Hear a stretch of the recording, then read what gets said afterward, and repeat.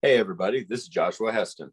And I'm Lisa Martin. And this is the Dark Ozarks on the Branson Podcast Network. We're an exploration of everything that's dark in history, mysteries, the paranormal, and everything else. We explore the noir, the unknown, cryptozoology, UFOs, paranormal, and all the dark stuff that happens in the Ozarks. You can find Dark Ozarks on Branson Podcast Network, on Facebook under Dark Ozarks, as well as our YouTube channel, Dark Ozarks. We'll leave no stone unturned to bring you the dark history, mysteries, and legends of the Ozarks. Welcome to the Dark Ozarks. We are diving into the myths of the West, specifically Texas, and the connections to the Ozarks. The Ozarks had a significant impact on the Lone Star State that you may not know, including the spooky side of things. We'll get back to that in a minute, but first we want to remind you that the Dark Ozarks podcast is now available on the Branson Podcast Network, Apple Podcasts, Spotify, Amazon Music, Google Podcasts, and most other podcast platforms. So how did some of the more infamous cryptids and folkloric creatures of the Ozarks end up in Texas? Well, I think the first thing we have to understand is that the Ozarks, both Arkansas and Missouri in particular, and also eastern Oklahoma, were a big part of Texas culture and Texas history with those connections both before and after the Alamo. So realistically, more than just the wagon trains went south. We'll pick up with Ozarkers and their spooky stories in Texas in a minute. But first, we want to invite everyone to like, follow, etc. Dark Ozarks on all the platforms, including Facebook, Instagram, YouTube. And we encourage you to follow the podcast. We would like to invite you to become a Dark Ozarks subscriber on Facebook. On the Facebook page, click subscribe. You will have to have your login information ready and join the Dark Ozarks behind the scenes for only $4.99 a month. So come along with us on investigations, deep dive research, and topics that, quite frankly, are at times too controversial for public view. The next 100 subscribers on Facebook will be entered in a drawing for a free Dark Ozarks t-shirt and an exclusive signed first-run copy of the upcoming book, Dark Ozarks, The Spooklight. So join today to be entered in that drawing. Why else did you subscribe to the private subscribers group? Yes, it does have the subscription fee, but you receive exclusive content and behind-the-scenes information that you don't get elsewhere. It also helps us bring more original content to Dark Ozarks, and we appreciate everyone. And now you can get the Dark Ozarks t-shirts for sale on darkozarks.com and paranormalsciencelab.com. We encourage everyone to check out Always Buying Books in Joplin, Missouri, in person and online on Facebook and their website, alwaysbuyingbooks.com, for all of your reading needs, including a large section on the paranormal, history, and more, not to mention the building's haunted. Tell Bob and Elise that we sent you. We also want to thank Beard Engine Brewing Company in Alba, Missouri. Beard Engine Brewing is the only English-style brewery in Missouri and has been twice named Missouri's best brewery by the Missouri Brewers Association. Great beer and food in a historical building with a noir past. And yes, that building is also haunted. Tell Nate and Tiff that we sent you. So, the Ozarks in Texas, a lot of connections, including on the paranormal and spooky side. But it goes back a long ways. And in our last episode, we talked about things coming up to the Alamo, but it didn't stop there either. It did not. And you really cannot explore Ozark history or Texas history without really digging into the realities of the Civil War. That's true. It was a crucible for both places. And as we mentioned on YouTube, and we want to shout out, you can follow us on YouTube. The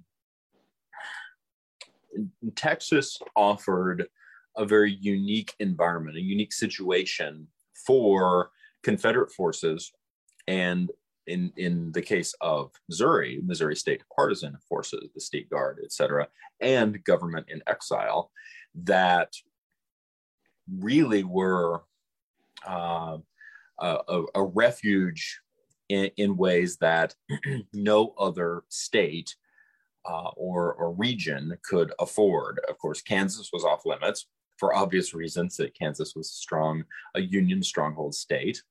Mm-hmm. Indian Territory was up for grabs. Yeah. And Arkansas and Louisiana, something that I think many who might be just learning about the Civil War or just learning about the Trans-Mississippi Theater, the war in the far west, was that both Arkansas and Louisiana were oftentimes invaded by Union troops. That's true. Not so much with Texas, though. And Texas was not invaded. And so it really provided a safe region for a lot of Confederate leaning or simply war refugees from Missouri in particular that no other place had. The reality, and of course, coming to the burnt district, the counties that were emptied of pretty much everyone in far southwest Missouri, in your neck of the woods, mm-hmm. that most folks, if they weren't rounded up and sent to Kansas City against their will, typically were thought to or known to have headed to Texas. Right. For those that had Southern leanings, they most did. And there's several fairly prominent examples just off the top of my head. One would be Belle Starr's family. The Shirley family was a very prominent family with large farm holdings and several businesses, and lost their son fairly early in the war. He was fighting for the Confederates, and he was buried at Carthage, Missouri. And about halfway through the war, while actually Belle, or Myra, she was known as Myra then, was acting as a courier and spy for Confederate partisan rangers and regular troops at times. The family loaded up and walked away from all of their holdings in Missouri and went to Texas. And for those that want a little bit of that spooky aspect, the legend goes that they disinterred their son, Bud, and took his body to Texas with them and then reburied him. And then after the war, while Belle Starr was a outlaw and bandit, she would go visit her family in Texas. Right. And some of the takeaways on that for me, first of all, is the monumental aspect that in this time of conflict, you have a family leaving their teenage daughter behind to fight a war. Yes. Well, and I'm not so sure with Belle's personality. She might not have listened to go. they might not have had much of a choice, which I think really speaks very strongly into sometimes the overlooked aspects of frontier or Western culture, and the idea that in many of these cases, particularly for example, at this juncture point, individuals oftentimes were going to make these types of decisions that in a more of a peacetime or in a more genteel, comparatively genteel or settled society, that there probably were more stronger gender roles, etc., being enforced, Belle pretty much said, screw it, I'm going to live my life on my terms. That's true. And that really did start with her brother dying. And yes. And pretty much lived her life that way the rest of her life. Yes. The other thing that I think it really speaks to, especially the Missouri population exodus, particularly in Southwest Missouri, the exodus to Texas, is that we're, putting yourself in their place for a moment. Oftentimes it was individuals who had comparatively large land holdings, and or they had families and, for example, small children, that they were just saying, how do I get my family to a place that's safer than where I'm at right now? Very true. And not all of them were even in that situation where basically the whole family went. A lot of times it was just women and children heading out. And another example from the Burnt District of that happening is actually the Rader family. After the Rader Farm massacre, Mr. Rader was actually an officer in the Confederate Army and was off fighting, as the oldest son was as well. And so Mrs. Rader was at home with their teenage daughters, and when the Union troops from Kansas came through and basically were taking all of their supplies, and it ended up being a massacre at the farmhouse.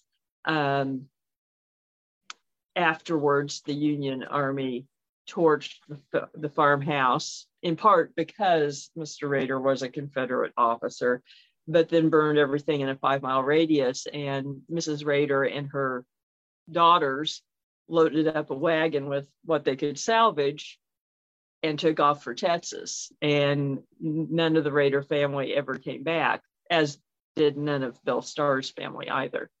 Actually, they estimate that only about a third of the people who left Southern Missouri during the war as refugees ever came back to reclaim their land. Yes. And that one of the things that just consistently is very striking to me is how different the mining district was from, say, 1861 to 1881. Yeah. Oh, definitely.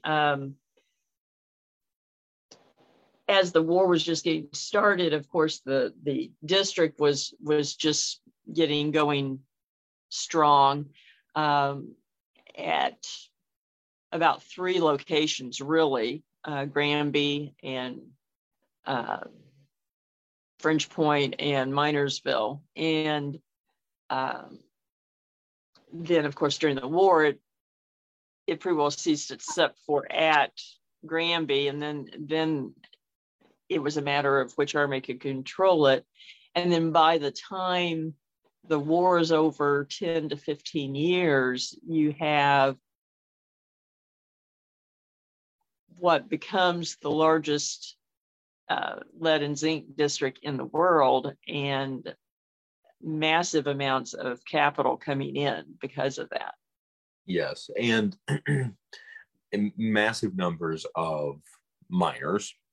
Yes, of men to work in the mine, and just the class shift or the culture shift of really creating this modern industrialized center with an enormous amount of investment.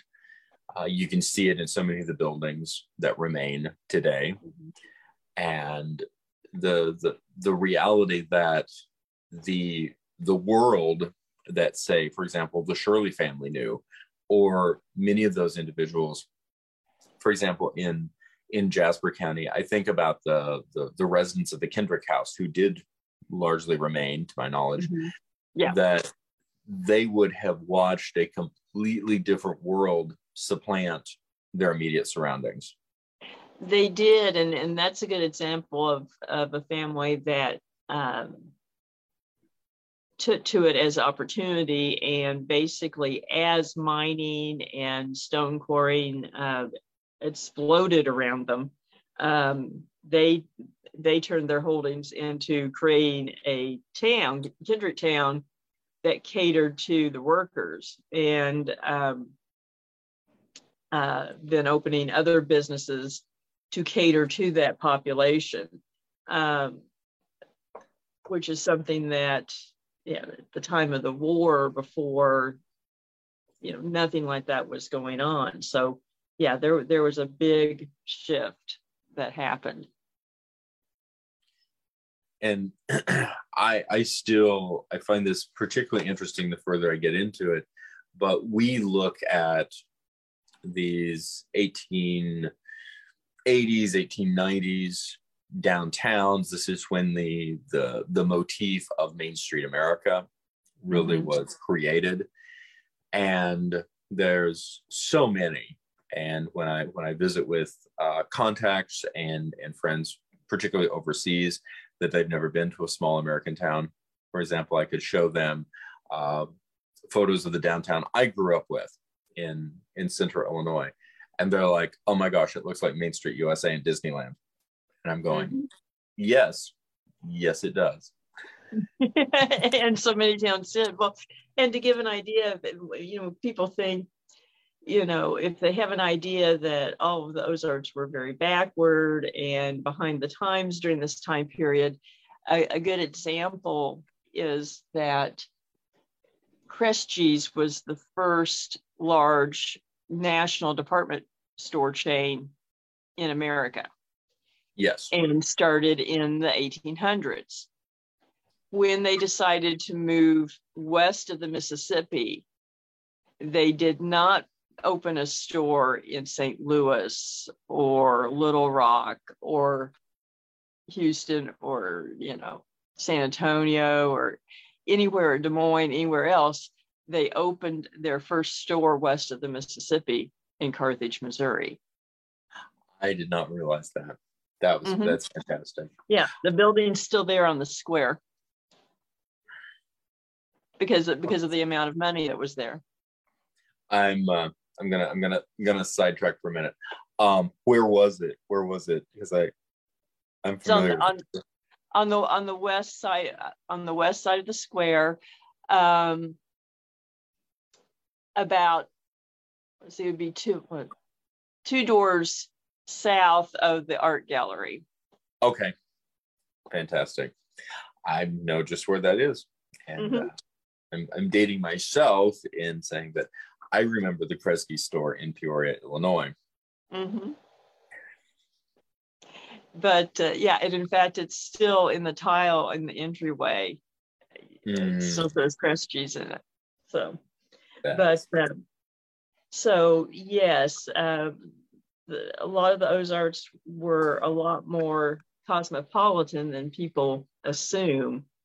Yes, they were. And but that then again affected Texas as well.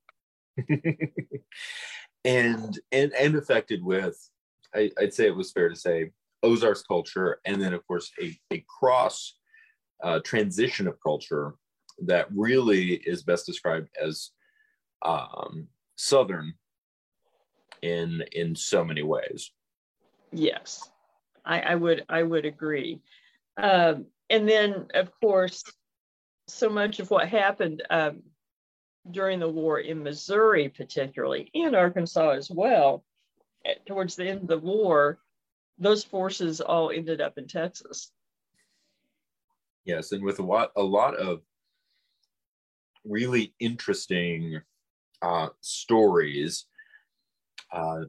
Shelby's crossing of the Rio Grande is probably one of my favorites, and we've talked a lot about Shelby, Jo Shelby, General Jo Shelby, in earlier episodes, actually episodes from about a year ago. But I think that his story encapsulates a lot of the honor, the mystique, the romance, as well as just the enormous amount of effort and sacrifice and warrior ethic that came with partisan Missouri, and in some degree the whole war, but certainly the war west of Mississippi. Well, definitely, and he does really represent that as far as, he was at the Battle of Carthage, which was the first large-scale battle in the Trans-Mississippi and in Missouri. And basically, he ended the Trans-Mississippi War by going to Texas and then Mexico. Yes.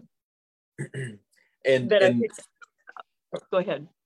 I was going to say, Shelby, General Shelby's, military resume.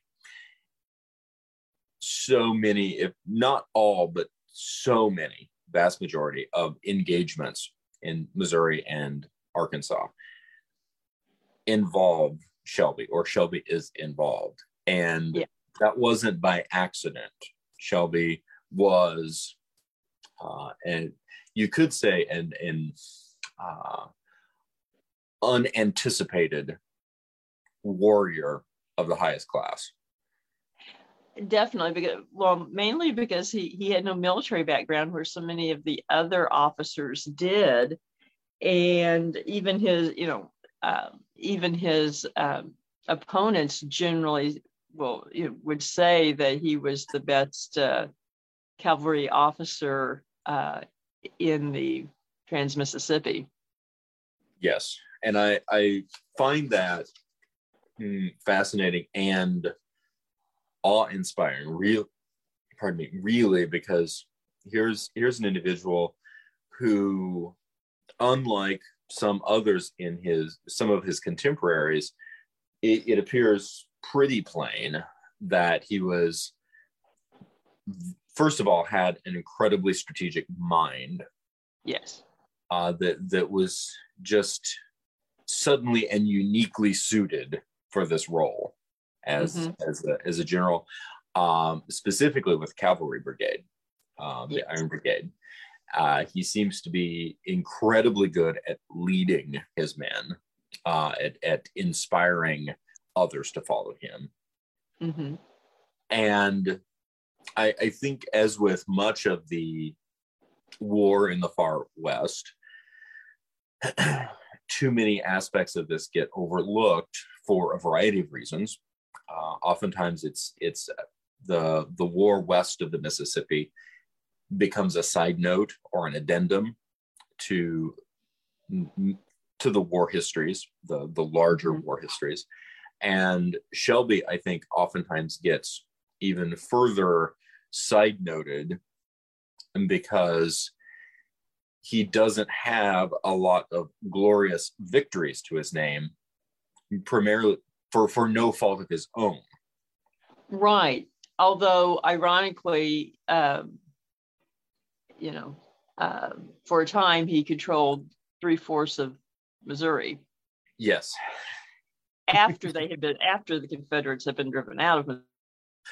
Correct. And just that, the fact that his record and his own military success rate, or the success rate of his brigade, being one that it appears to me that he was disinterested, or only peripherally interested in his quote unquote military career. He was, or how that might be leveraged into a political career afterwards, or how does this look, or playing politics with anyone. He just appeared to have this single-minded devotion to getting the job done and doing it better than anybody else. Yes, and it's kind of interesting. Not only he, but another character we're going to talk about, Chapman, both came from strong federal backgrounds, families and everything, and ultimately made decisions to go with the Confederates. With Shelby, it was based on things that had happened in bloody Kansas, basically being attacked and losing everything, having his businesses and his home burned, that propelled him that direction, because he was actually sought out by the Federals for a commission. Yes, in St. Louis. In St. Louis, yes. And Chapman, who had another regiment, who ultimately did go to Texas along with Shelby, very similar family background, was very strong Union, and he actually started the war in the Union Army, and then ultimately went with the Confederates because of what was happening in the state, and he felt that the Union was not protecting the civilians the way they should, so he ultimately changed horses midstream. Right. And this is... oh, go ahead. Oh, I was just saying, I think in both cases it goes back to, this isn't something that was in either of their minds to be parlayed into a political career or something. It was their sense of honor at that moment. I really do agree with that. And there's a very poignant story that was recorded. It's online at karaellison.wordpress.com. But in 1865 in Austin, Texas, the Treasury of the Texas State House was being robbed by a large gang of outlaws. And it's said that Shelby's men stopped the robbery. The gunfight left blood on the steps of the State House. Shelby's men killed the outlaws and recovered the stolen money. And the mayor of Austin offered the money in the treasury to Shelby and his men in payment for their long service during the war. And they'd essentially not been paid in years. Shelby declined, saying, "We are the last of our kind. Let us be the best as well." That's true, which would take a lot of internal fortitude, not only on his part, but to enforce that with his men under all the circumstances. Of course, the flip side is that by this point, he decided to go to Mexico with the idea of empire. So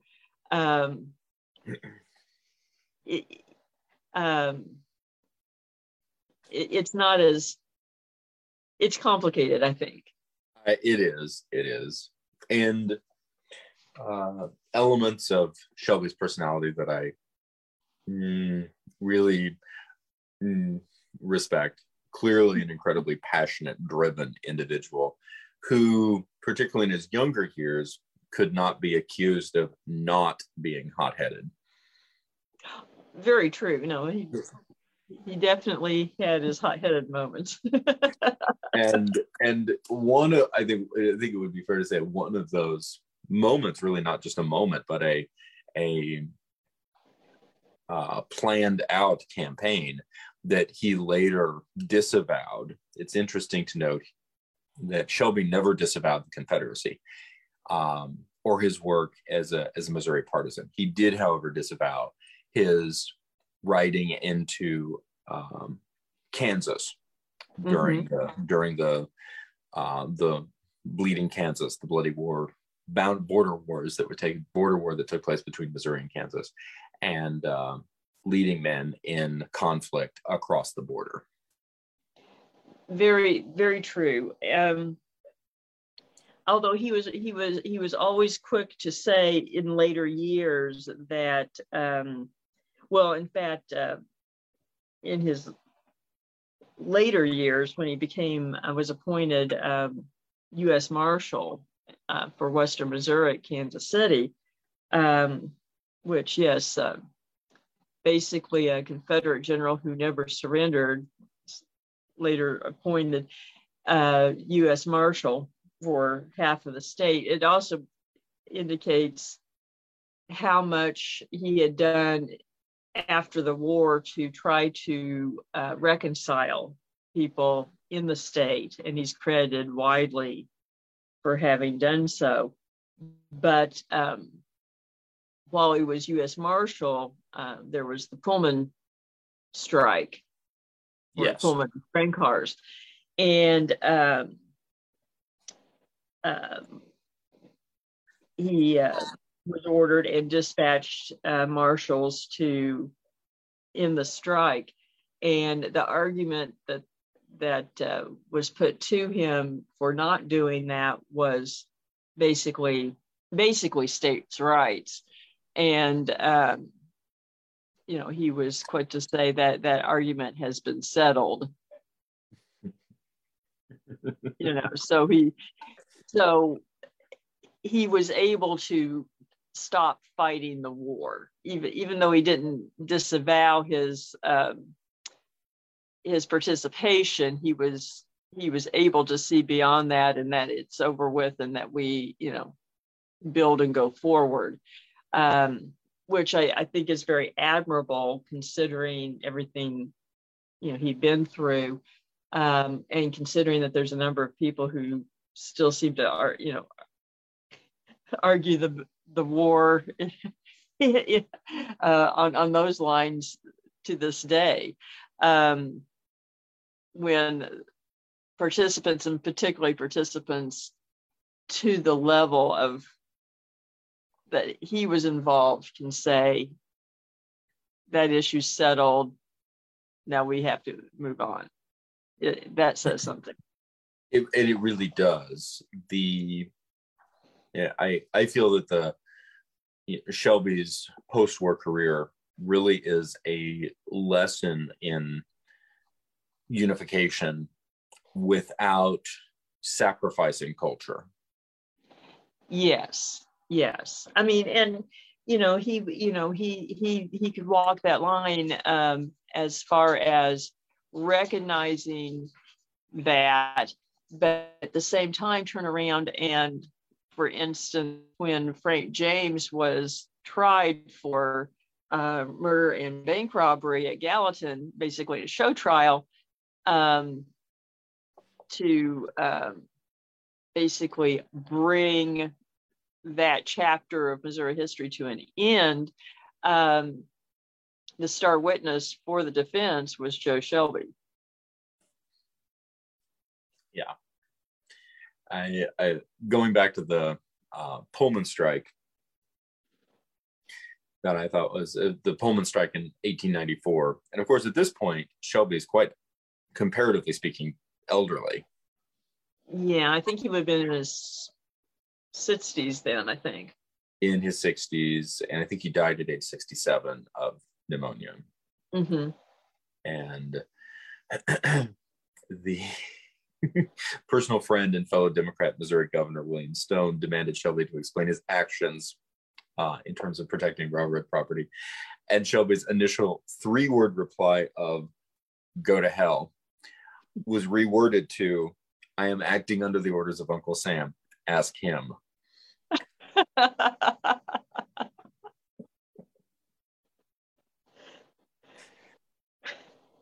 And you look at Shelby's strategic mind at work through the war, and then you look at his work after as marshal, etc. You really don't see him losing his edge, losing his sharpness, no, and his capacity to analyze these situations and react properly or react successfully, which a lot of his contemporaries were not able to do. That's true, but many of them floundered after the war. And sometimes during the war. It's true. That much is true too. But there is a very poignant moment that, of course, is really drawing all of those lines together of Missouri, Civil War, Texas, and it's coming down essentially to June of 1865. The Confederacy has surrendered. General Lee has surrendered at Appomattox, and so it's really a process of communication and sweeping everything up. Shelby's army is essentially disintegrating around him. They are in Texas, and he makes a really unique decision in terms of not surrendering. Yes. Just right on to Mexico, which of course was in turmoil at that time, because they were in the process of rebelling from the French. And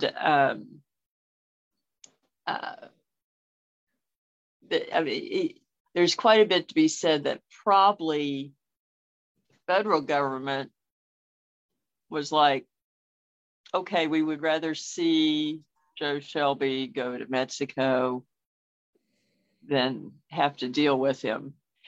And I think there's a lot of circumstantial evidence indicating that the federal government thought that he would probably back the French, which paired better with national political interests. So they were like, go Joe. But when he got there, that's not what he did. Because he was General Shelby. Yeah. And, over the course of several years, the plan to settle in Mexico didn't really work out. And he and his men either came back to the States, or some of his men went to South America, headed to the Pacific coast, and went who knows where. There was definitely a dispersal of forces and of men. There is a almost legendary folk hero moment with Shelby and his men crossing over the Rio Grande. Yes, there is. They basically bury the battle flag in the river. Yes. And it is that I think some historians do debate whether or not that happened. Is that correct? That's my understanding. Some wonder whether it really happened, although statements by Shelby would indicate, and certainly by John Edwards, he wrote about it. And of course, John Edwards was quite the interesting fellow. Before the war, he's basically the one who, you could say, got Shelby's factory and house burned down by Jayhawkers. But by writing newspaper stories about him. And then some people would say that he created the myth of Jo Shelby, although I think that's an overstatement. Although later, one thing that he did do is he contributed greatly to the folk hero status of Jesse James, because he regularly wrote articles painting the James brothers as folk heroes. Right. And what some people probably didn't realize at the time as he was writing that is that he had been an adjutant to Shelby throughout the war, and had a lot of contact with Quantrell's raiders, including the Jameses. So he had known them through the war, and then extolled their virtues as folk heroes, and then sold a lot of newspapers afterwards. It's a good combination. It's very American. It worked well for Edwards. Yes. And one of the things that to me is very striking about studying so many of these narratives is that the realities of human nature have not changed. No. In the intervening years. All of the honor, but also all of the squabbling, all of the drama, all of the, oh my goodness, it's like herding cats to get anything done. Mm-hmm. The enmities that are, show up from one point to another. All of that is within this.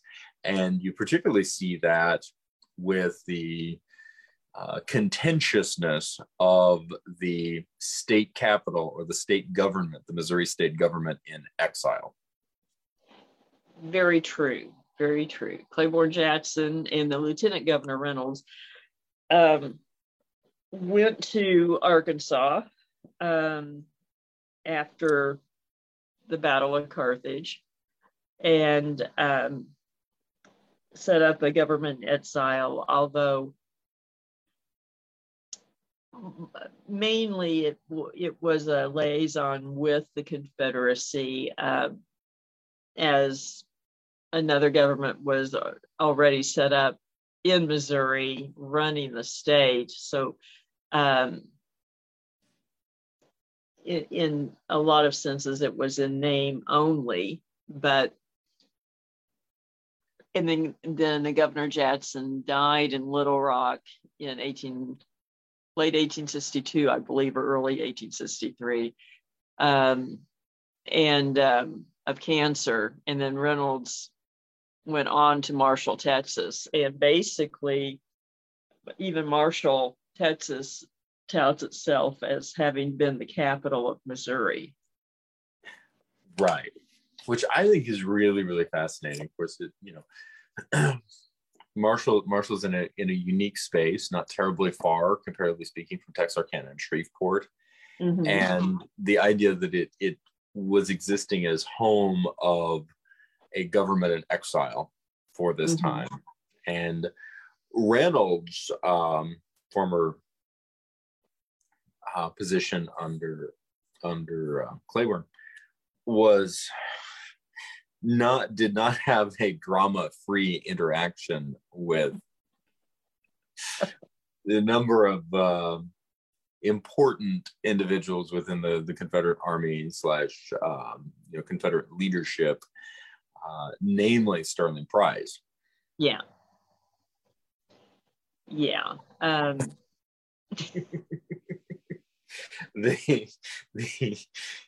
Breaking a important rule. Of course, here you have the situation where the many of the former elected officials of the state of Missouri prior to the war, prior to 1861, are essentially attempting to manage a state that they no longer have control of from Marshall, right. Texas. And yes. and Reynolds decides that, or at least the decision is made that he's going to accompany Price, as Price is going to attempt to retake Missouri. Mm-hmm. And the idea, I think certainly the strategic idea was the coup that would be involved if the Confederate Army could push forward. And this Sterling's raid, I still find it interesting that history calls this a raid. It was a massive invasion army. It was. That pushed up really at extraordinary speed when you think of the logistics that are involved, mm-hmm. that pushed up from Arkansas into Missouri well up through the eastern Ozarks, and then turned toward Jefferson City, ultimately to Westport, and then being unsuccessful in their primary goal. And the primary goal was to establish an incredible coup and retake the state of Missouri, take Jefferson City, and put Reynolds as governor, reinstate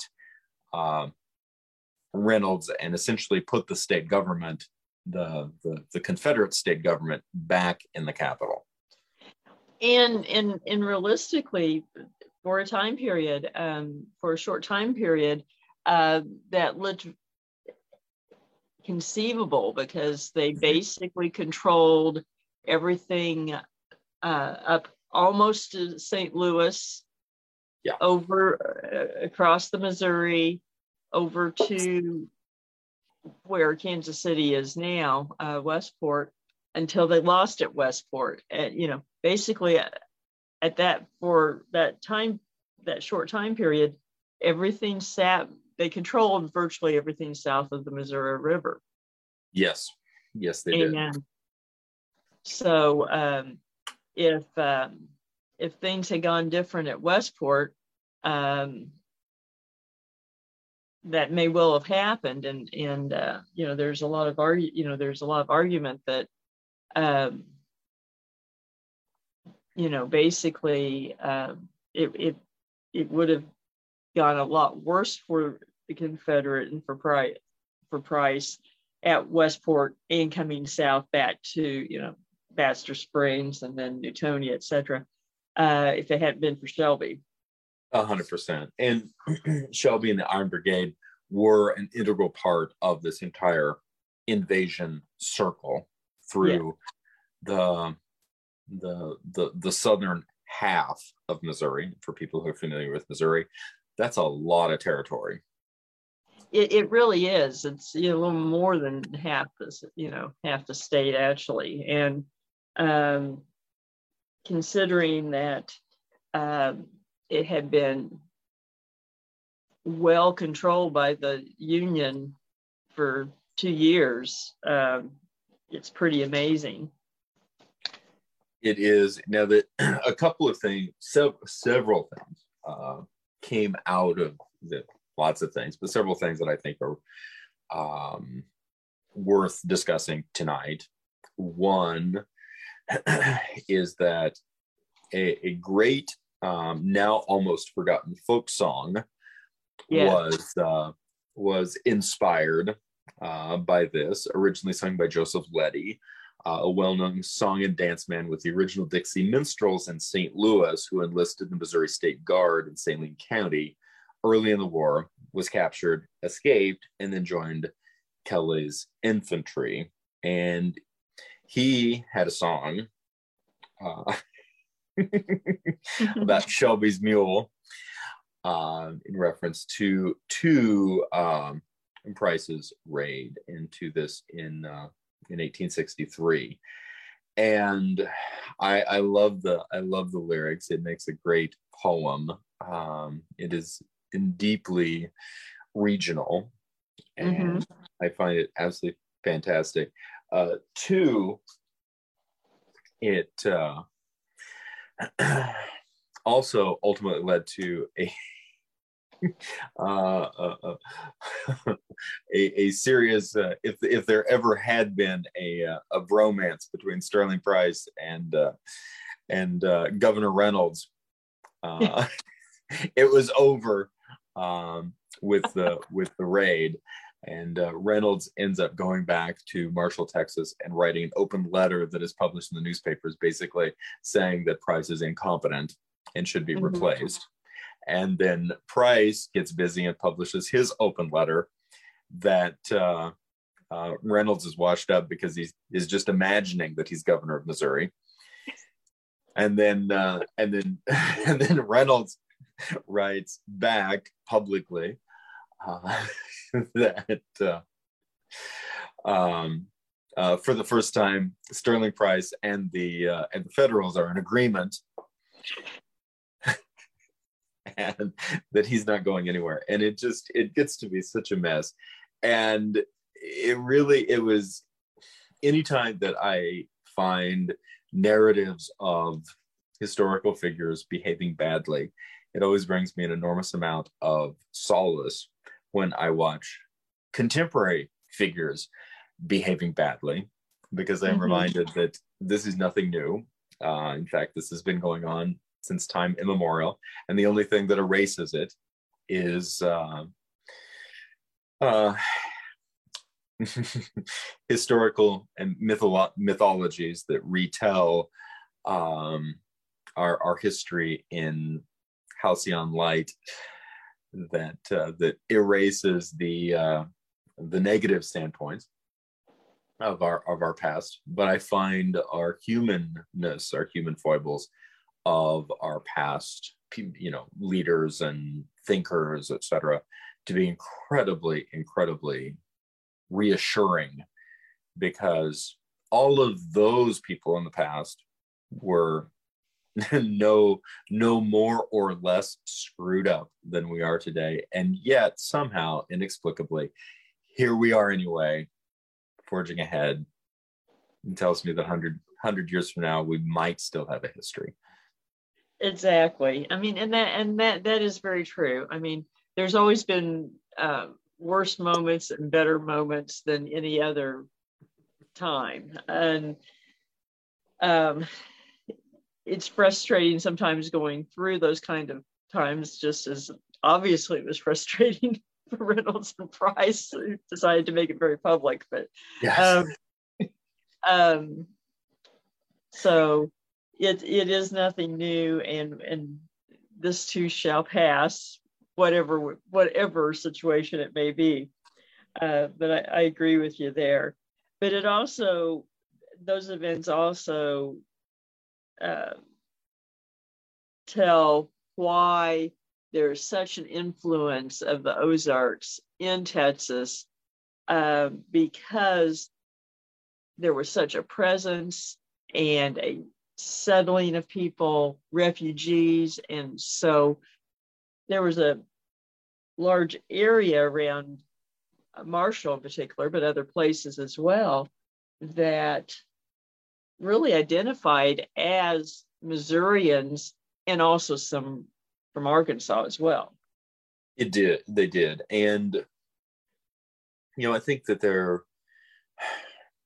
it's difficult to really get into the minds of the settlers / immigrants / refugees, a combination of everyone going into this. But certainly early on, there had to be, these mixed feelings of hope for return when Missouri, and particularly in terms of Southwest Missouri, when Missouri becomes clearly a union state, and then is, because of the natural resources discovered there or already known about there that began to be mined in particular, as well as lumber harvesting, etc., bringing in, and then the Homestead Act, particularly around 1874, bringing in so many Yankees, quite frankly, into the state, that you have to imagine that a lot of the Missourians living in Texas, their dream of, or their plan to return home when things were better, died, and they chose to remain. That's true, or head on west to other points, and so the Ozarks went with them. And now we might switch gears a little bit and talk about some of the lore, yes, and cryptids that seem to have hidden out in the wagon trains going south. 100%. I do really briefly just want to share one stanza. Sure. From I'm not going to sing it because I have no idea what the melody is. The Shelby's Mule and Waiting for the Federals. I just loved it, and just because it It just is. The Union folks away up north were one time much afraid about something coming from the south. They said it was a raid. Now, I will tell you what it was. If you will just keep cool, it had long ears and a long slick tail. It was called Jo Shelby's mule. Shout, boys, make a noise. The Yankees are afraid that something's up and hell's to pay when Shelby's on a raid. I do think that pretty well sums things up and how they felt about Shelby. I agree. That's why they were kind of relieved that he went to Mexico. So it's still amazing to me, and I love it, the fact that Shelby comes back from Mexico, has never surrendered, and ends up getting hired as a U.S. Marshal. Yes, and a lot of other things in between, that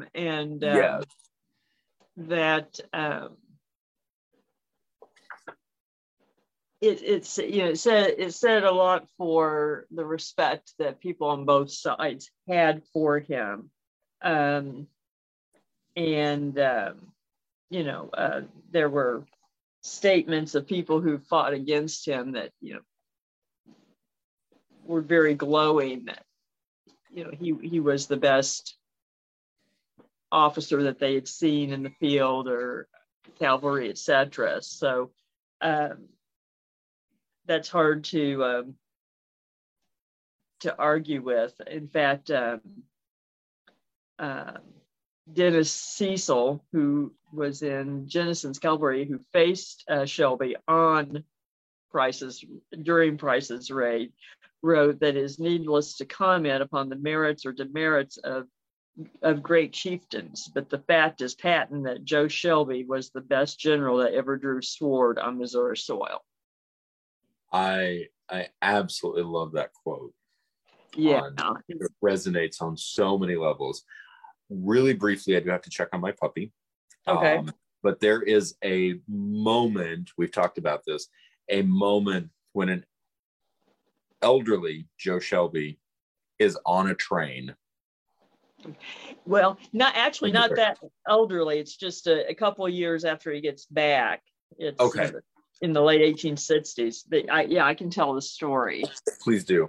Please do. I love that story. Basically, there had been bonds issued by Cass County, in Cass County's up towards Kansas City, for a railroad to come through. And when the war happened, the bonds were worthless. And of course, the work didn't get done. The railroad was not built. So after the war, several county officials, including one of the county judges, conspired with attorneys that worked for the railroad who had issued the bonds to begin with. And basically, the judge entered an illegal order saying the bonds were valid again, basically, and increased their value, stating that basically they could be paid out as soon as they were picked up from the office of the railroad. And they had offices in Kansas City and St. Louis. During this time period, Jo Shelby, after the war, and a business partner were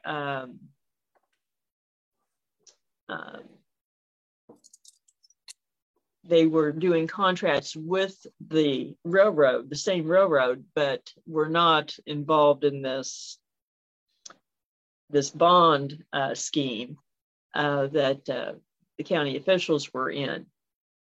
So the county officials, they go seize the bonds, and word gets out, and the people who had bought the bonds before the war realized that they were about to get screwed over. So it comes to light, and they bring charges against the county officials, and they end up moving the trial to Gallatin. It's funny, we keep having trials at Gallatin, but anyway. Yep. And so during the trial, they would basically put everyone on the train from Cass County, and they go over there and have court. And so one day, a mob decided they'd had enough. They were they're going to drag them off the train and end it all. And it happened that Jo Shelby and his business partner were on the train, but not involved in that or associated with that at all. So mob stops the train, and they drag the county officials that are defendants in this case off. They end up killing some of them, and they're going through the train, and someone yells that Jo Shelby's on it, and the mob starts going on, to haul him out, to bring him out, that they're going to kill Jo Shelby. And the story goes that they come to the train car, and his business partner had gotten up and was, frightened, but Shelby just sat in his chair, and he happened to be wearing his Navy Colts, which he wore during the war. But he just sat there, and they demanded he come out, and he said, "If you want me, come and get me." And before it was over with, they faltered and turned around and left. Yes.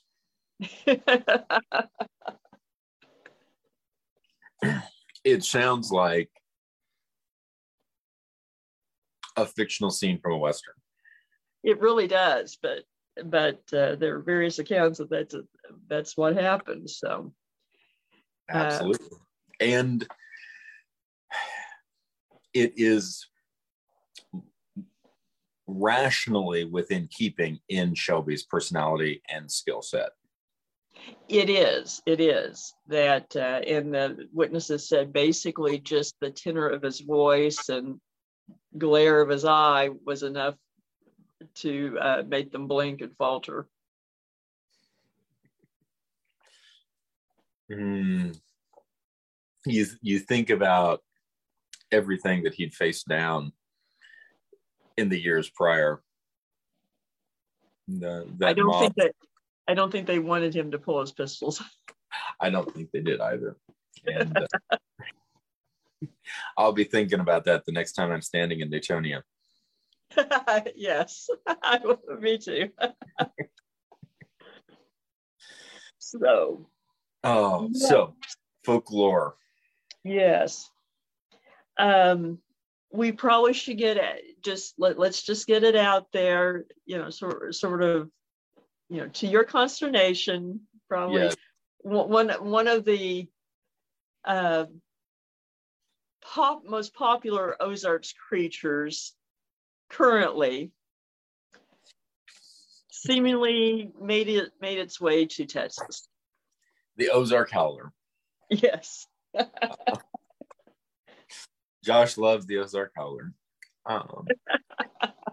Not really. I do find it interesting. Cryptid or folkloric creature, and some of our list really falls into the category of folkloric creature. Some more into the category of cryptid. It is a process to really sort those out. But I do think it's a testament to the shared culture of Missouri, Arkansas, Oklahoma, and Texas, that the Ozark Howler is actually included in these lists of fearsome beasts in Texas. And I do appreciate the fact that it actually has a couple of new names in Texas, including but not limited to the Black Howler, the Nightshade Bear, and the Devil Cat. And for those who are wondering what it is that we're talking about, it's a creature that's roughly the size of a bear, believed to have large horns and glowing red eyes, and is essentially feline. Yes. And these days spends its time on billboards. Yes, it is. The Howler is a potent marketing message. In southern Missouri, it is, and it really has exploded with the internet in the last 15 years. It has. And one of the things I actually appreciate about the this particular reference of our Texan Ozark Howler is that its description is a little more specific. Yeah. And that is one of the things that the internet has done, is broaden the description of the Howler to include so many possibilities that it's very difficult to tell what isn't a Howler. I think that's one of the things that makes it such a potent, spooky symbol on cyberspace, because it's a situation where, it could be this, it could be that, it goes bump in the night, but it isn't hierarchically structured within any one thing, so it can be whatever the teller wants it to be. In other words, it's hard to pick out in a lineup. It's very hard to pick out the lineup. We're reasonably sure it is not related to a snail. Everything else is up for grabs, but there is an odd possible connection with Daniel Boone in Missouri, I believe, having crossed paths with the Howler or something like the Howler. But what we do know is that large cats of unknown color or indeterminate color are reported throughout all 4 of these states. Yes. Now, an interesting thing with the Daniel Boone account is I've read it before, that it was, and I'm thinking it's probably the same account that most people took, that it was a wild man or a Bigfoot that he encountered. Yes. And I think that's probably more realistic, actually. And I realized that I just said Daniel Boone encountering a Bigfoot is more realistic than the Ozark Howler. But that's still a fair statement.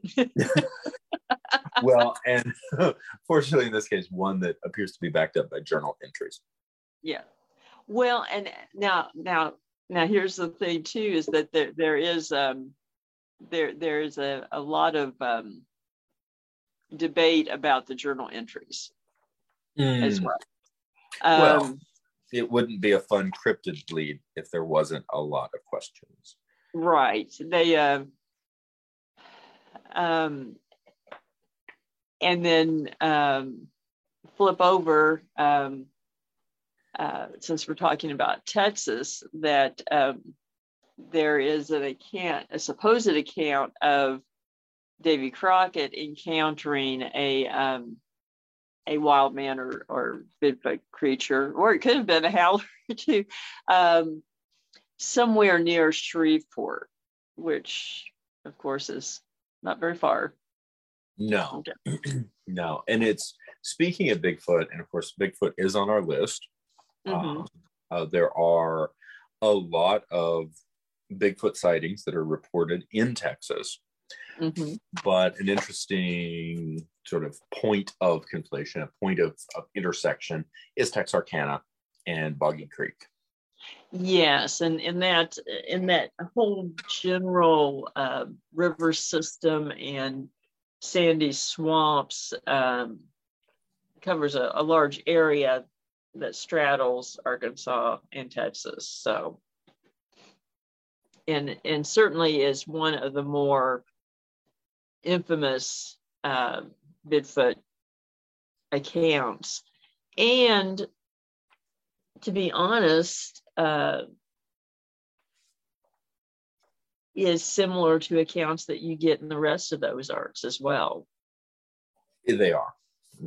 And, I think that the Bigfoot mystique, and we talk about Texas, obviously, with especially with Boggy Creek and its direct ties. It's part of a watershed that includes that chunk of state.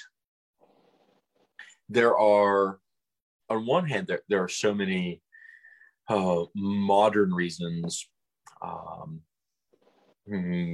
societal population, modern infrastructure, everyone having a cell phone, everyone, having all of this access that leads a lot of people. And there's times that my brain can go there too, leads a lot of people to the point of saying, this is folklore, it is hoax, it is a joke, it is fiction. Bigfoot is fiction. And that sounds great all the way up until some of these reports occur. That's true. And in many cases, in so many cases, in many of our documented cases, the reports are coming from individuals. These are not people out there trying to do a documentary. They're not people out there,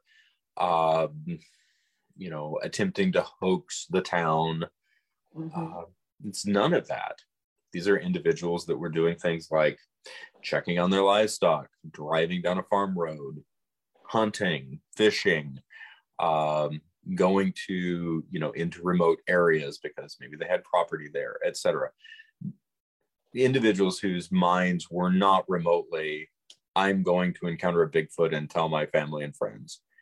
And yet they come back with these experiences that are very specific, and they are consistent in so many cases, consistent in terms of experience. And it is more than enough anecdotal evidence to really lead us to ask, what is going on here? It is more than just people making things up. Exactly. And it goes back a long time. I mean, really in the Ozarks, dates to the early 1800s, shortly after the New Madrid earthquakes.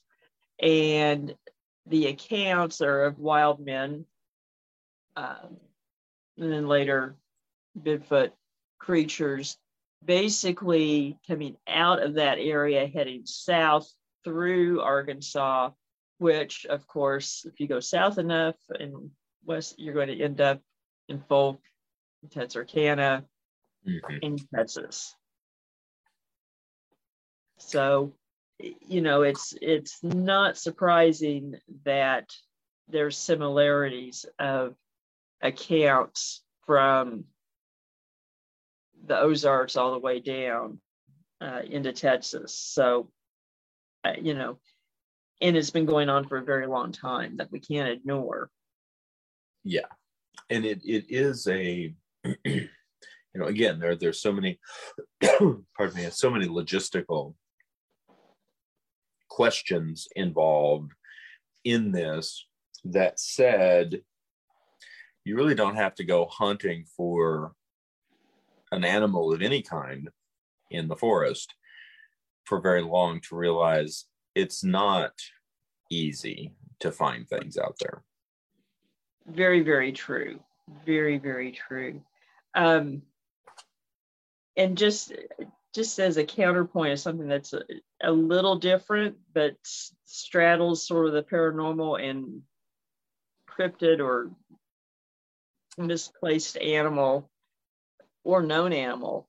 I wanted to talk a little bit about the ghost horse. I love the Texas ghost horse.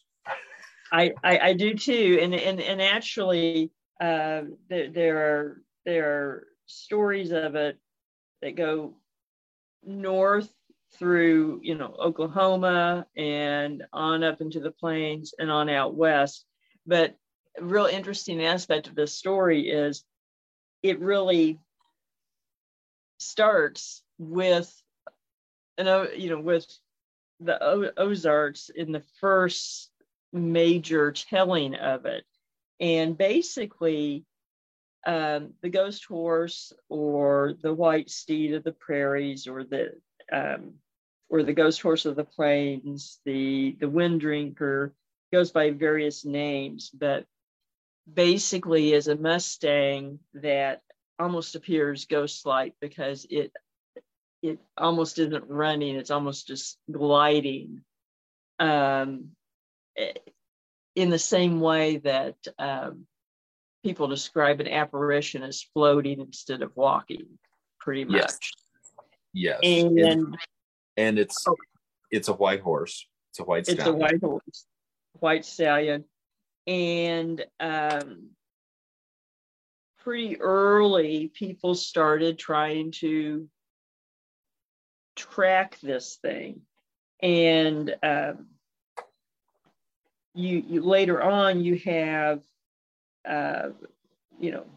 expeditions out of Texas, going up into Oklahoma in the 1870s and 80s looking for it. But I find it interesting that the first real telling of it really comes out of the Ozarks, in a fella out of Appalachia named Kentuck, who pairs up with an Arkansas gambler, Jake, before the Civil War. So this is very early. They go looking for it through Texas, and they end up going through Texas into New Mexico and tracking it. And basically it's a cautionary tale because it almost reminds me of Indiana Jones and the Last Crusade a bit, because the greed of chasing it to your own demise. That basically the Arkansas gambler becomes so obsessed to follow it that he races his own horse over the edge of a canyon, even though Kentuck is trying to tell him to stop. Yes. And as is appropriate in terms of lore, Jake, completely obsessed and wearing the look of a madman, yells back, "I told you I'm going to follow him until the day of judgment." Mm-hmm.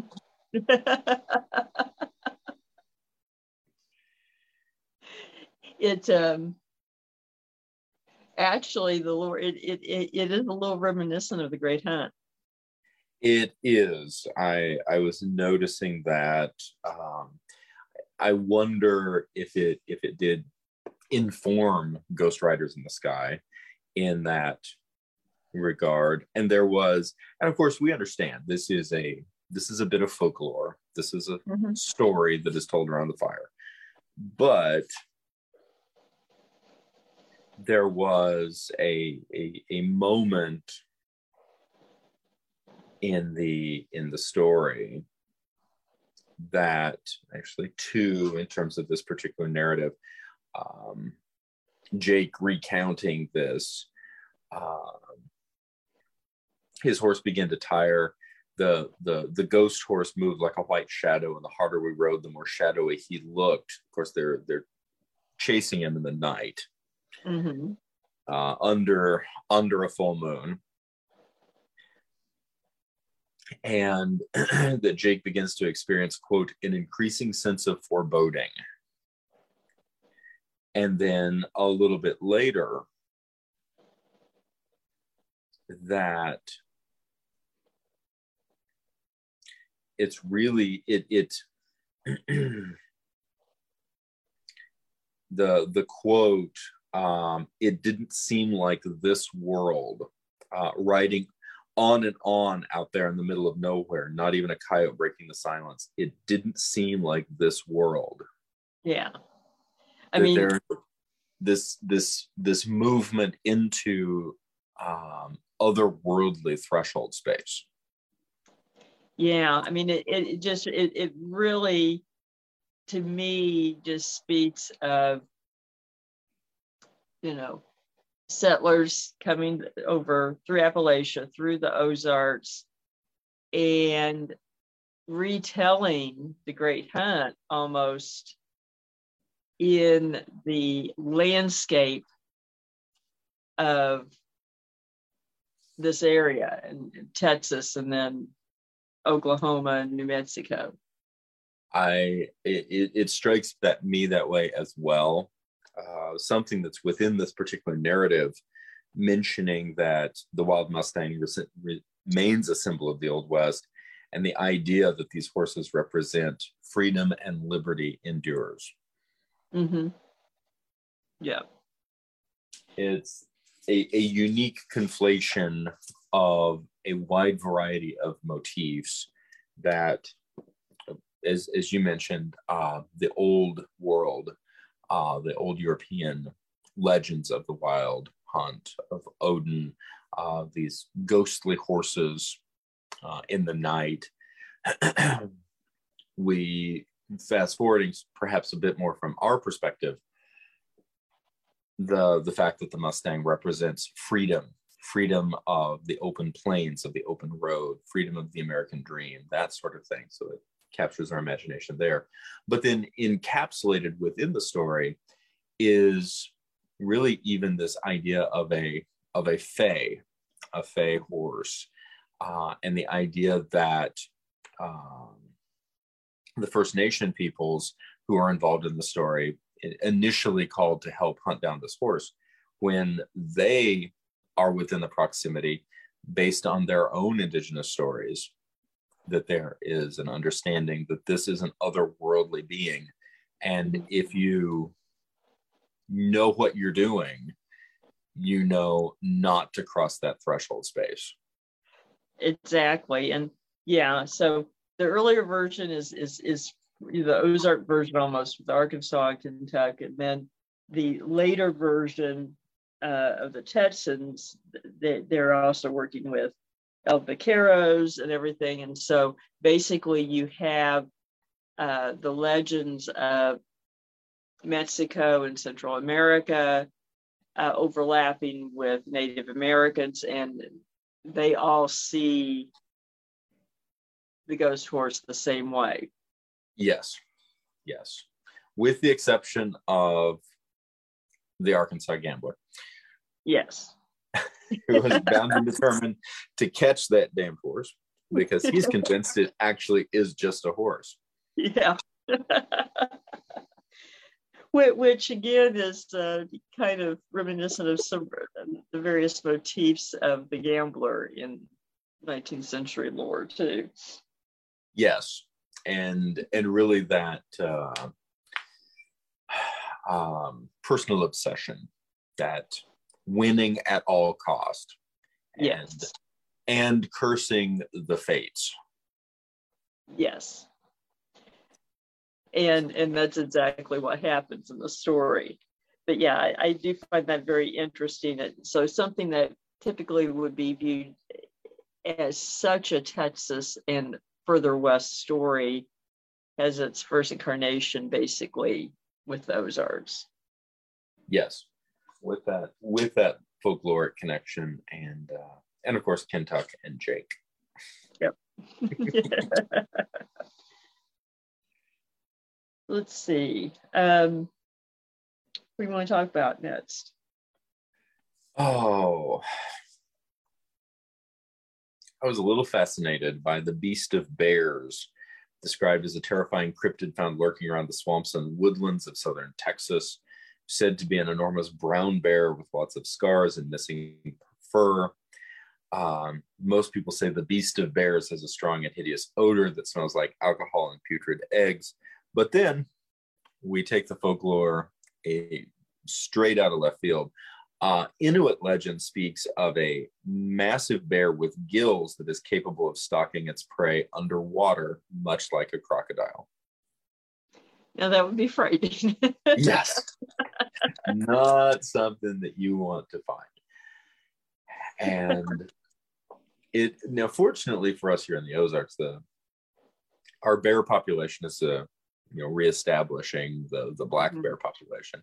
And while it is potentially unsettling to find a mature black bear roosting in your bird feeder, and that does happen, especially around here, and in association with the Mark Twain National Forests around here, Chadwick, etc., that we don't have a lot of spooky lore about bears because black bears are not grizzly bears. Right. That's true. That is true. Other than, the closest would be the howler, Right. I still think that the idea of a half bear, half crocodile hunting you in the swamp. Yeah, that's enough to get anyone's attention. And we would be amiss not to talk about the goat man. That's true. Before we get to the goat man, though, I think going from the bears to the prairie devils, I find interesting. I loved the lore associated with the prairie devils. And this was a new one for me. I was not anticipating that. The prairie devils, also called the river dinos, the mini rexes, or the water lizards, are a form of reptilian cryptid sighted all throughout Texas, Georgia, and Kentucky. And if we're dealing with Texas, Georgia, and Kentucky, we surely have to be dealing at least with Arkansas as well. All sightings of these graceful lizards have been reported near water, hence the name. Like most other Texas cryptids, prairie devils are considered a hoax by most people, but the people that have seen them say they're only about 3 feet long and resemble miniature brown bipedal dinosaurs. Local experts doubt that any known species of lizard would be capable of surviving the harsh winters of the area, adding to the mystery. Now, what dinosaur creature do we have in the Ozarks? Besides the Gowrow? Yeah. There's one living at the bottom of Marble Cave, Exactly.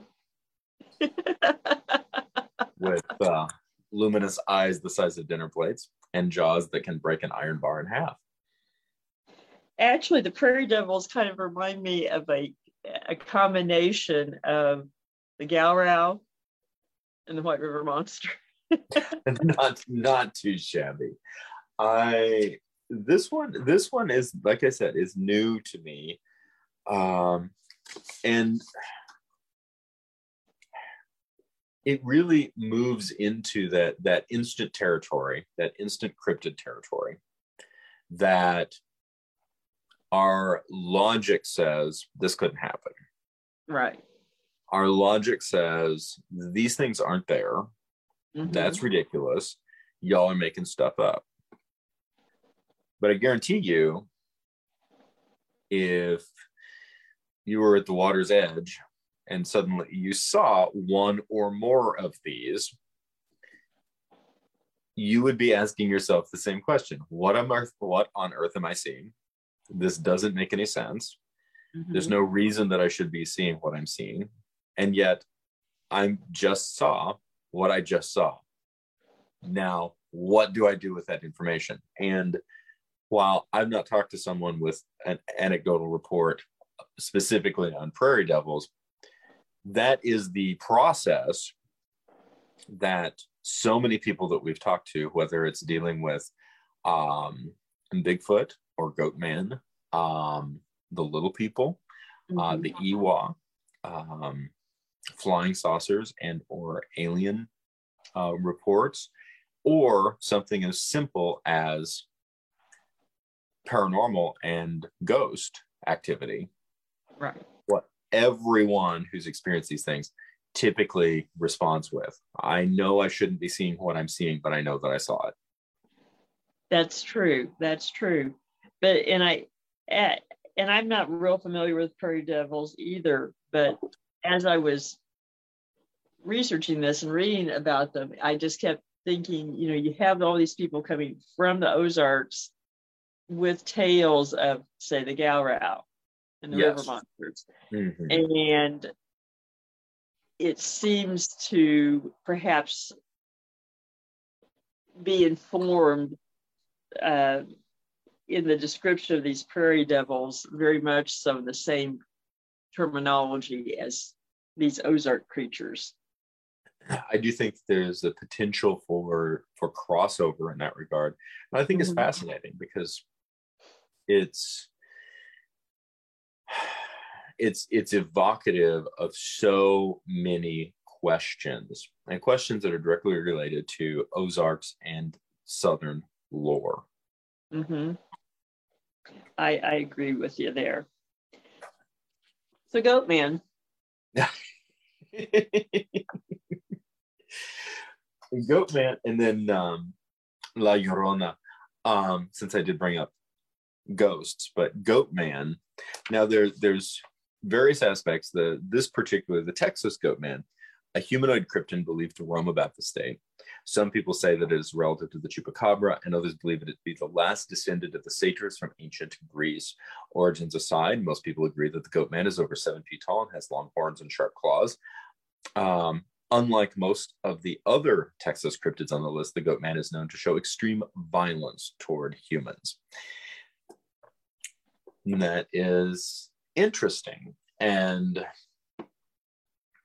there's a Goatman Hollow, not far from Devil's Promenade, right? And not far from you all, not far from Joplin. It's particularly fascinating to me. I have a tendency to associate the Goatman with sacred tribal lands and ancestral conjuring locations.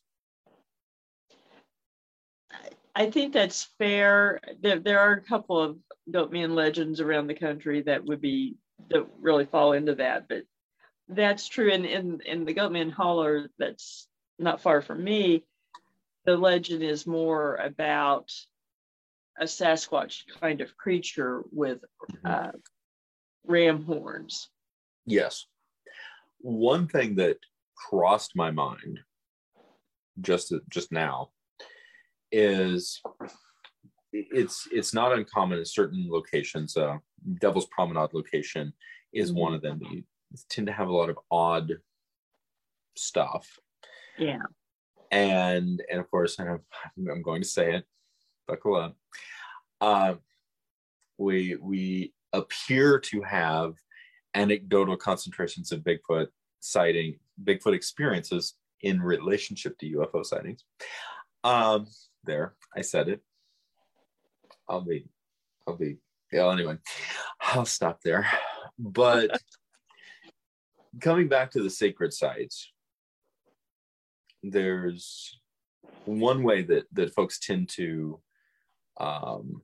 land, which is that the cryptid is a result of the conjuring. But utilizing actually one of your theories, which I really have a lot of respect for, is what if the Goatman or the Bigfoot, because of their potentially the implied much greater sensitivity to the world around them, to vibrations around them, would they not be attracted to or interested in locations that resonate with a conjuring? I think that's potentially a valid idea. I mean, I hadn't really thought of it that way, but I hadn't until tonight. But it just we recognize the fact that if Bigfoot, for example, is real, and I believe that they are, that these are physical beings that whose perception extends beyond ours. And I think that is a very consistent impression by a lot of witnesses, yes. And that, just that, the aspects of legitimate conjurings leave an energetic mark on the geographical location that human beings typically are not aware of in just their everyday senses. That's true. Although I think it's kind of akin to a lot of sacred sites around the world that often people will feel that there's certain energy there, even if they aren't recognizing it, quote, as sacred space or ritual space. But they seem to be cognizant that there's something different there. So I think it's conceivable that something along the same lines. And on a historical note, it is one of the reasons that a lot of early European church sites were built over or within immediate proximity of sacred spaces and sacred wells, particularly in Britain. Yeah. Which theoretically, I just now have an image in my head of an American Bigfoot standing outside an abbey somewhere in Britain. It's on vacation. Got his passport stamped. That the fun days at the TSA. Yeah.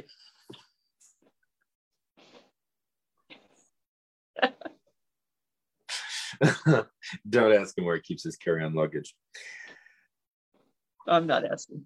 The association with satyrs, I think, is really interesting in terms of Goatman. That's not something that we've discussed in terms of your experience with Goatman Howler and the Goatman lore within the Oklahoma Ozarks and Missouri Ozarks is typically associated with, is not associated with Greco-Roman lore. No. It is associated with the Cherokee and the Quapaw. Yeah.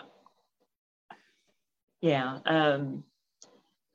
The satyr motif, I find interesting. It seems sort of an odd place to land in Texas for me, but or a little unexpected. But I do think that there's interesting layers of cultural influence. Mm-hmm. One, of course, is the Native American lore that is associated with the Goatman stories. Mm-hmm. But it doesn't take an enormous amount of conjecture to imagine that someone encounters the Goatman or encounters the stories of the Goatman as described as half man, half goat, and then something that, of course, we're relatively familiar through pop culture with Greco-Roman mythology and school books and so on and so forth. But something that might come as a surprise is that so many of, for example, mid-19th century frontier settlers and pioneers not only were extraordinarily literate, they were extremely well read in the classics. Very true. That's true. So that may be in part where that comes from. Otherwise, I'm really not sure how a satyr just pops up in Texas. But one story that I really want your thoughts on, and a huge shout out actually to Supernatural and Sam and Dean for introducing me to this bit of lore, and I think season 1, but La Llorona, the The Weeping Woman, presented as a banshee-type apparition of a woman dressed in white, often found by lakes and rivers, sometimes at crossroads, like that's not a hoodoo reference right there, crying into the night for her lost children whom she killed. Mexican folklore tale goes back hundreds of years and is commonly told in areas like the Rio Grande Valley. And there's even a 2019 film as well. So, with Linda Cardellini from Scooby-Doo. So, full circle there. But they're very similar stories to her in the Ozarks. A couple around Oklahoma, bodies of water that are in the Ozarks, as well as in a couple of stories around the lakes in Missouri and Northwest Arkansas of, this weeping, crying woman being found, and often associated with, a tragedy where children were killed. And there's the sort of central Missouri Ozark story of the woman who walks the ridges. Yes, and I think there's definitely similarity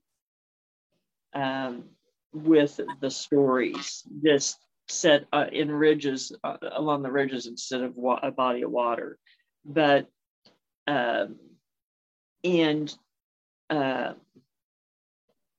she often is observed almost like a banshee. Yes. So what do you make of this lore? I mean, realistically, so much that's currently surrounding La Llorona is almost in the category of urban legend.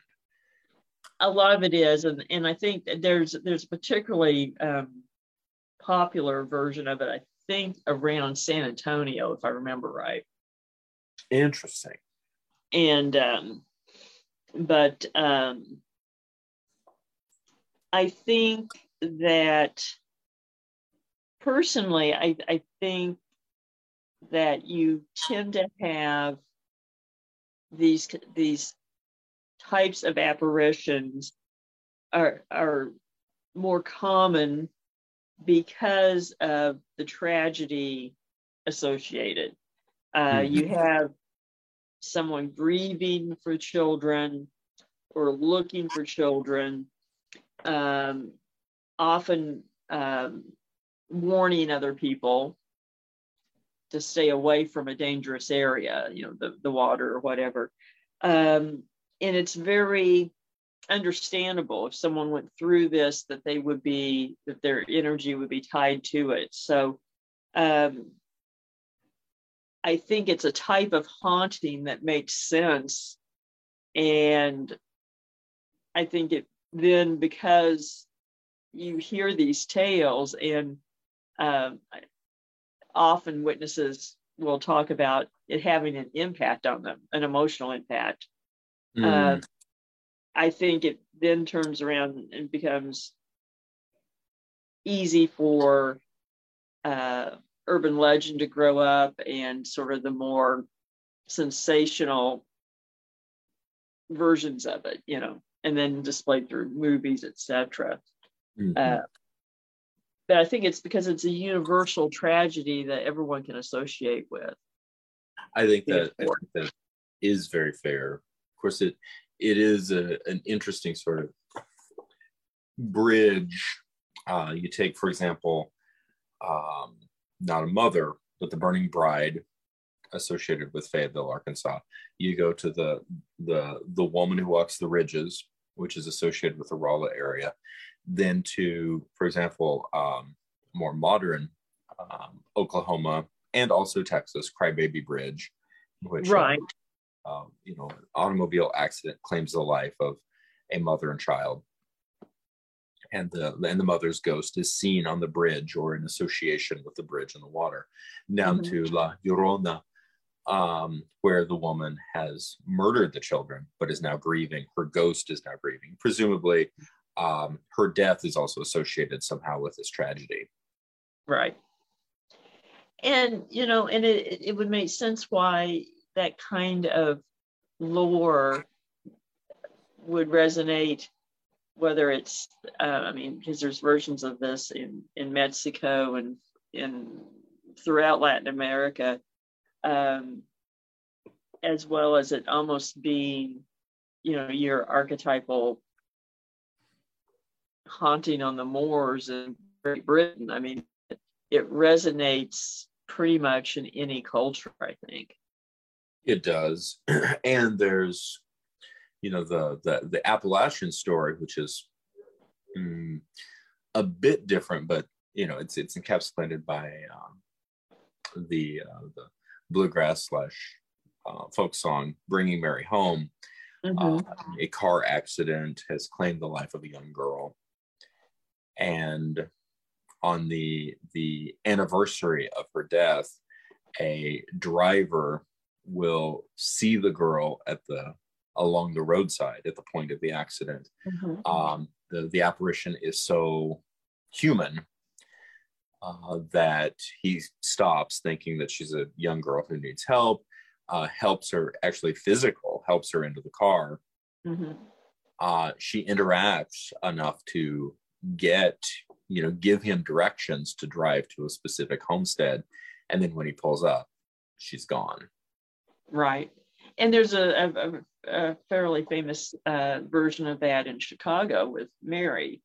Her name is Mary, and people will pick her up and take her home, and she wants to be let out the cemetery. And I don't remember the particular cemetery. It's not Bachelor's Grove, but it's another one. And and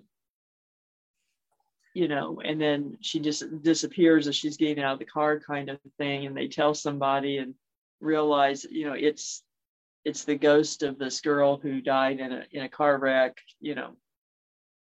back in the early 1900s, and she's buried in this cemetery. And she's hitching a ride back home. Yeah, every time. And home is the graveyard. Yeah.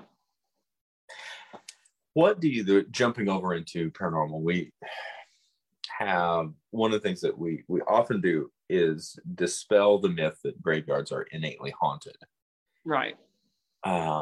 But sometimes there is this lore associated with the graveyard as being the home, the new residence of the spirit. And I think that can happen. I just don't think it's as common as people assume.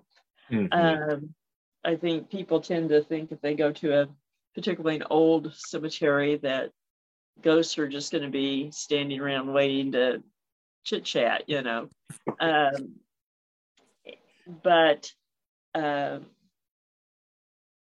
there does seem to be a handful of these tales where the ghost goes back to their grave.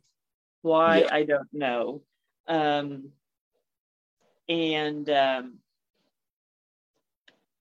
again, maybe it's something else that somehow they're attached to there rather than just the fact that it's their grave. I don't know. Right.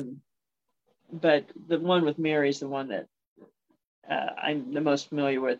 She always, asks to be let out at the graveyard, and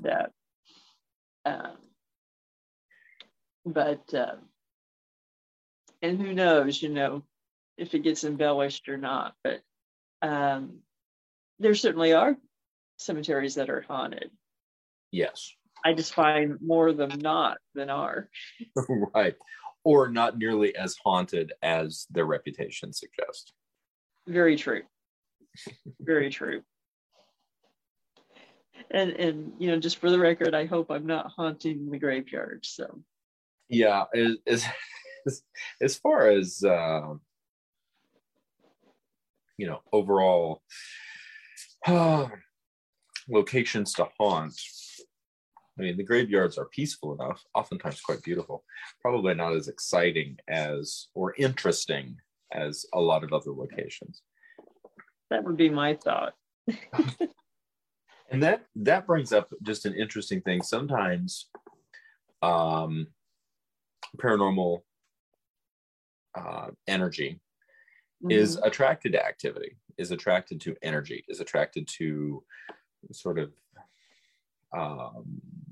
environments that have a lot of hustle and bustle related to them. Other times, you seem to have a situation where if there's a lot of people around, the spiritual activity, the spirit activity recedes and goes and hides, moves to areas that are empty and vacant, and stays in those areas.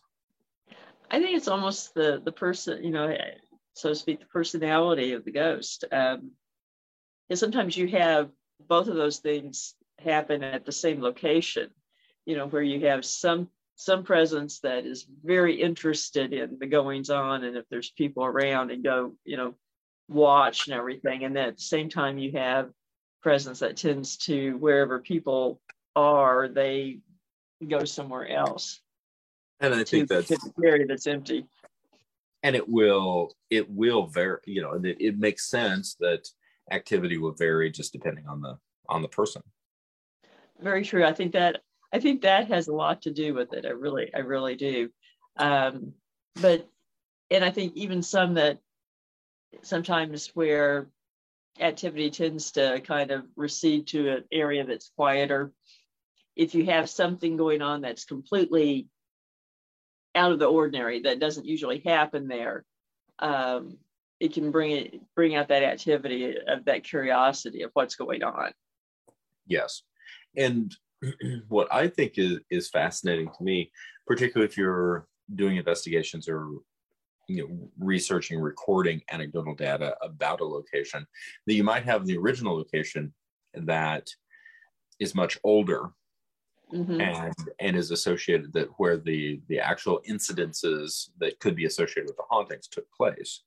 Right. But if that area sees a lot of activity, of physical activity, of people coming and going and that sort of thing, that the associated activity could actually move to an area that is quieter, even if that area is newer or is not associated with the haunting.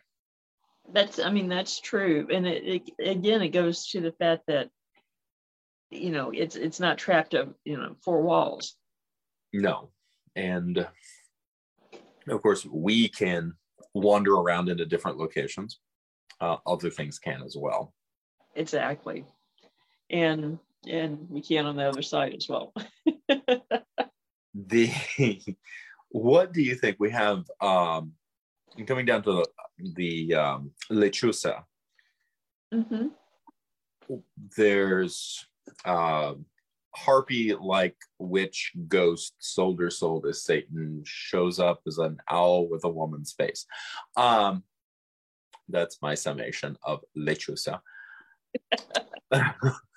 There are definitely some Babylonian echoes of Lilith and the night owl screeching in the desert, hunting for souls. Go ahead. I was going to say, but the shape-shifting witch as a dark omen has a lot of tie-ins with a lot of different things. It does, and it reminds me a lot of the Cherokee lore of witchcraft, but just overall, it reminds me a lot of Deer Woman legends, because although this is having a bird human body with the woman's face, whereas often with a Deer Woman, she's seen as a beautiful woman, but if you look at her directly and look down, you will see the deer legs, and because at least in this part of the country, Dear Woman legends tend to be centered around places where a woman was murdered, particularly by her husband or lover. Right. Now, is the idea, here's the question, and this is, even as I'm getting ready to formulate this question, my brain is categorizing what I know in terms of lore of this nature, and the answer is going to be yes. Is it this or is it that? Is it, for example, is Dear Woman the physical manifestation, the murdered ghost of the woman who was so clearly wronged and murdered by the man who took advantage of her? Or did the murder inadvertently create a conjuring that has brought Dear Woman into this location? I tend to lean more towards the second, actually, that Dear Woman tends to be drawn to these situations and these places, and almost as an avenging spirit for the victim. In a lot of the legends, then she will either entice the perpetrator or other men who have the same predilections to their demise. Right. And it is, on one level, it is a cautionary tale, a recommendation not to be a horrible person. That's pretty basic. But the Dear Woman lore has a lot of individuals reporting having seen her. Yes.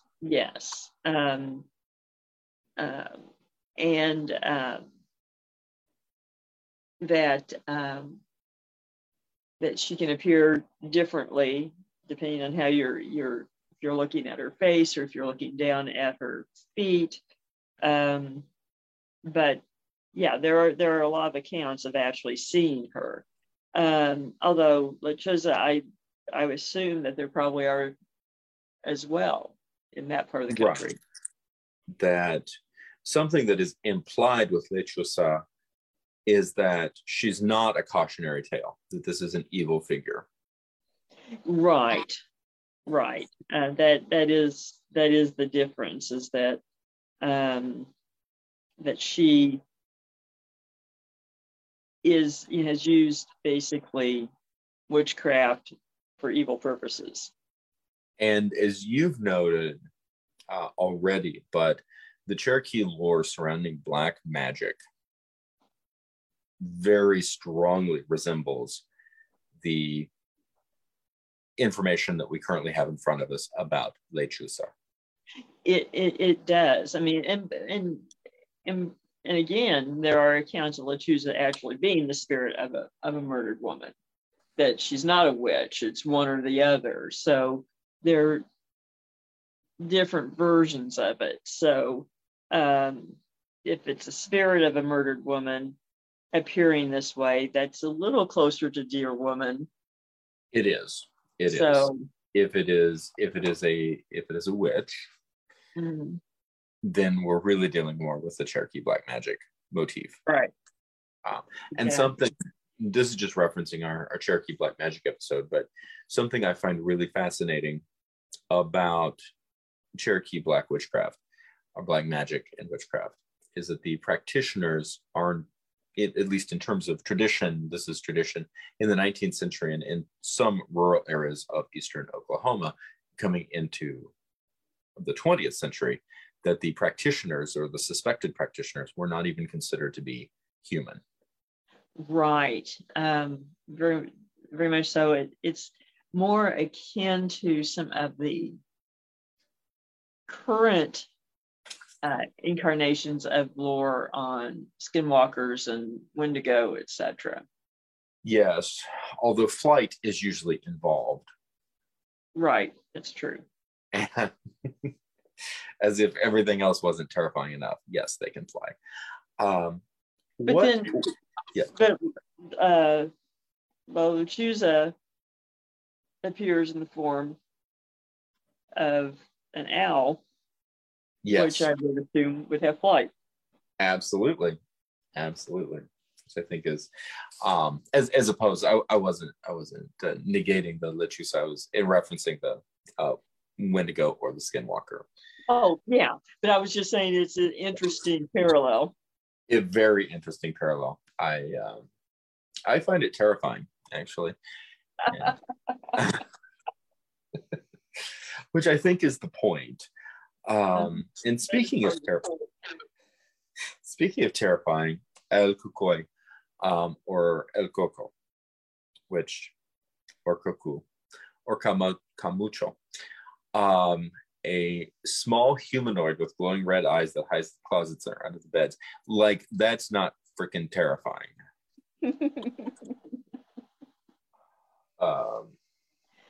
The boogeyman, basically. Images of Silent Hill creeping into my subconscious. But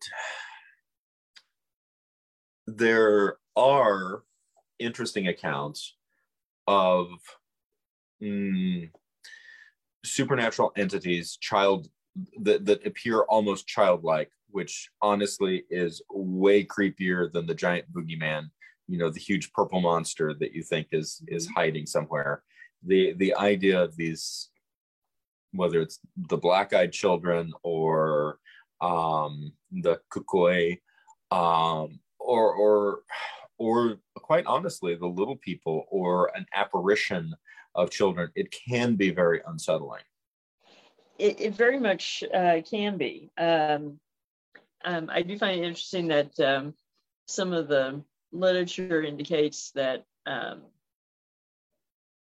sort of, smoothing it over to, and this is all shadow men. I'm not sure I would go quite that far, but I wouldn't either. It's this one is difficult because obviously on one level it's be good or else.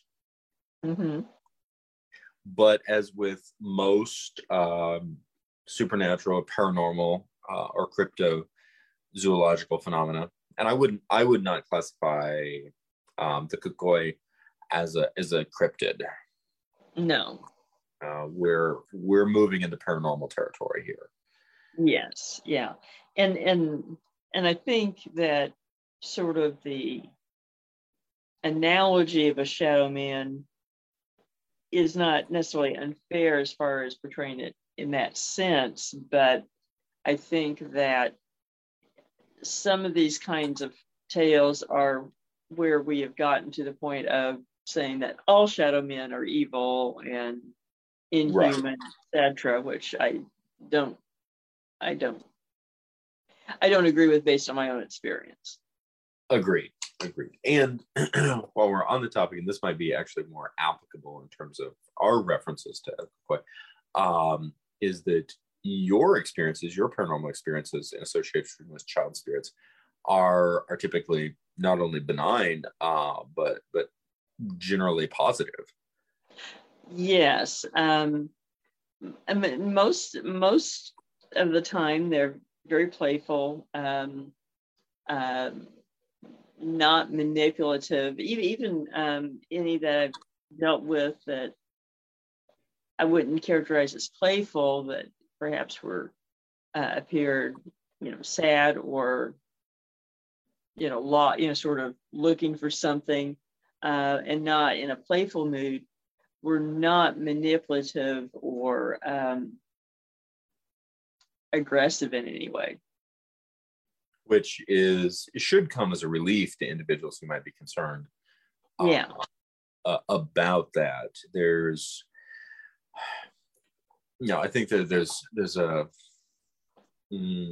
variety of concerns that are associated with the occurrence of child spirits. Mm-hmm. I think people are just uncomfortable with the idea of a dead child. And in part, I think it affects our sensibilities more now than it did, say, 150 or 200 years ago, because Yes. we don't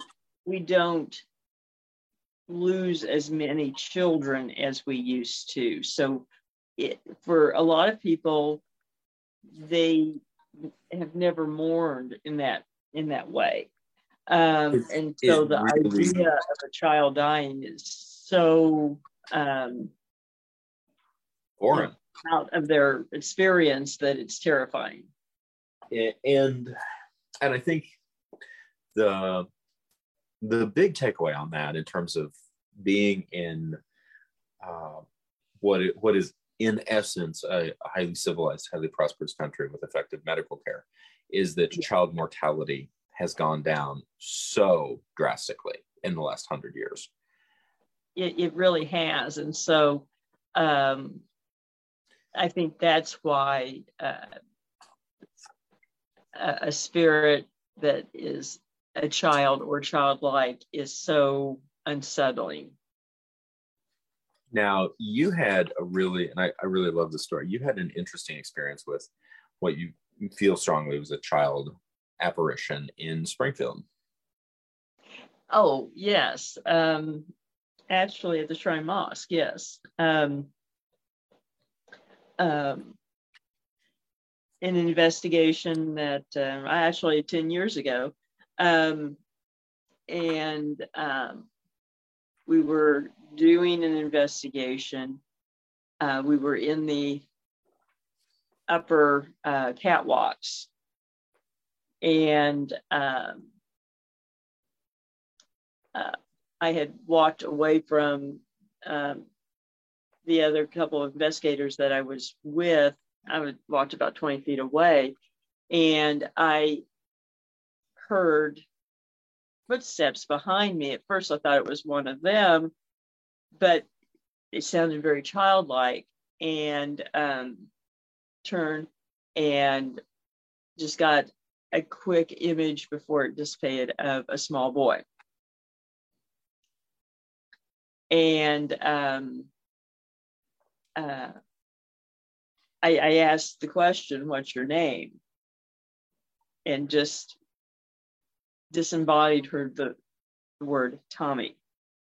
Yeah.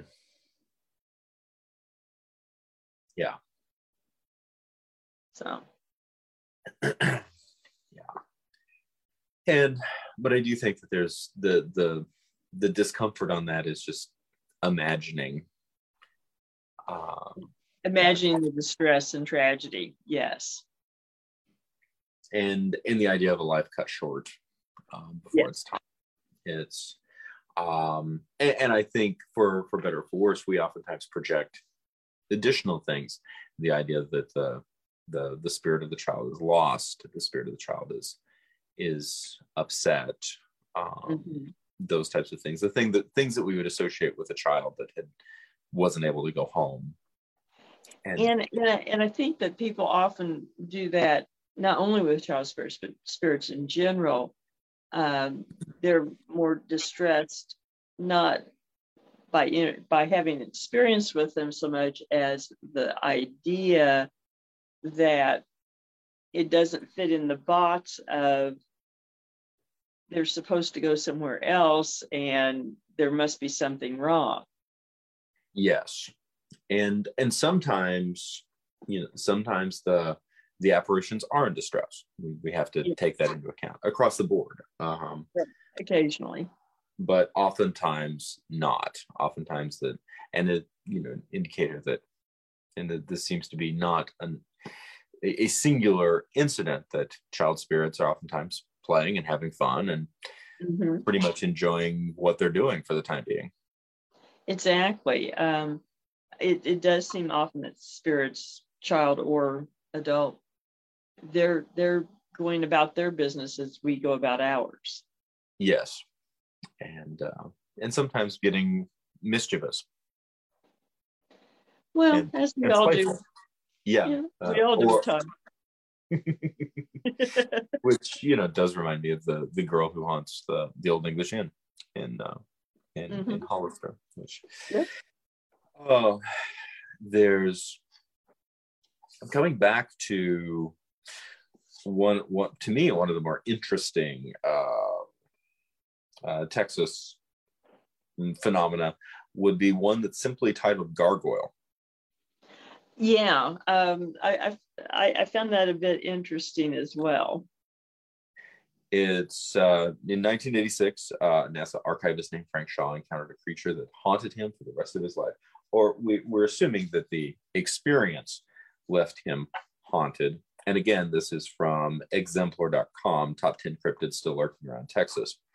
While leaving work, Shaw looked up and saw the pitch black monster perched on the roof of the building. He described the Texas cryptid as being a large human-like figure wearing a long cape with two massive wings. Also assuming that the creature had the cape,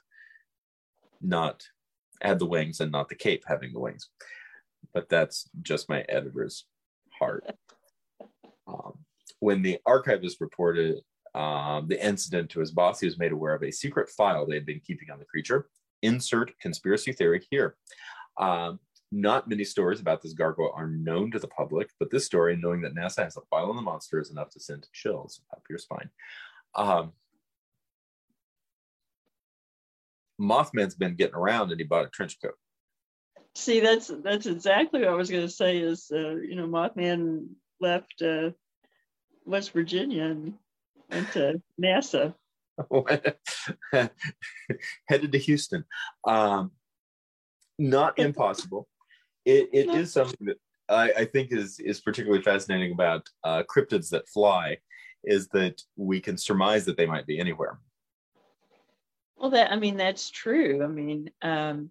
There were a number of a cluster of sightings, basically the same thing, in Chicago a few years ago, around I think Midway Airport. I think it was Midway. It was one of the airports, but I think it was Midway. So you don't know. But, if it can fly, it does not have to figure out a way to get across the rivers. That's true. Or hitchhike. one advantage over the weeping woman. Yeah. That's the truth is, after all these years, La Llorona really isn't grieving for her children anymore. She's just trying to hitchhike to Whataburger. That's right. Just wants a ride. Just wants a ride and some fries with some milk gravy. This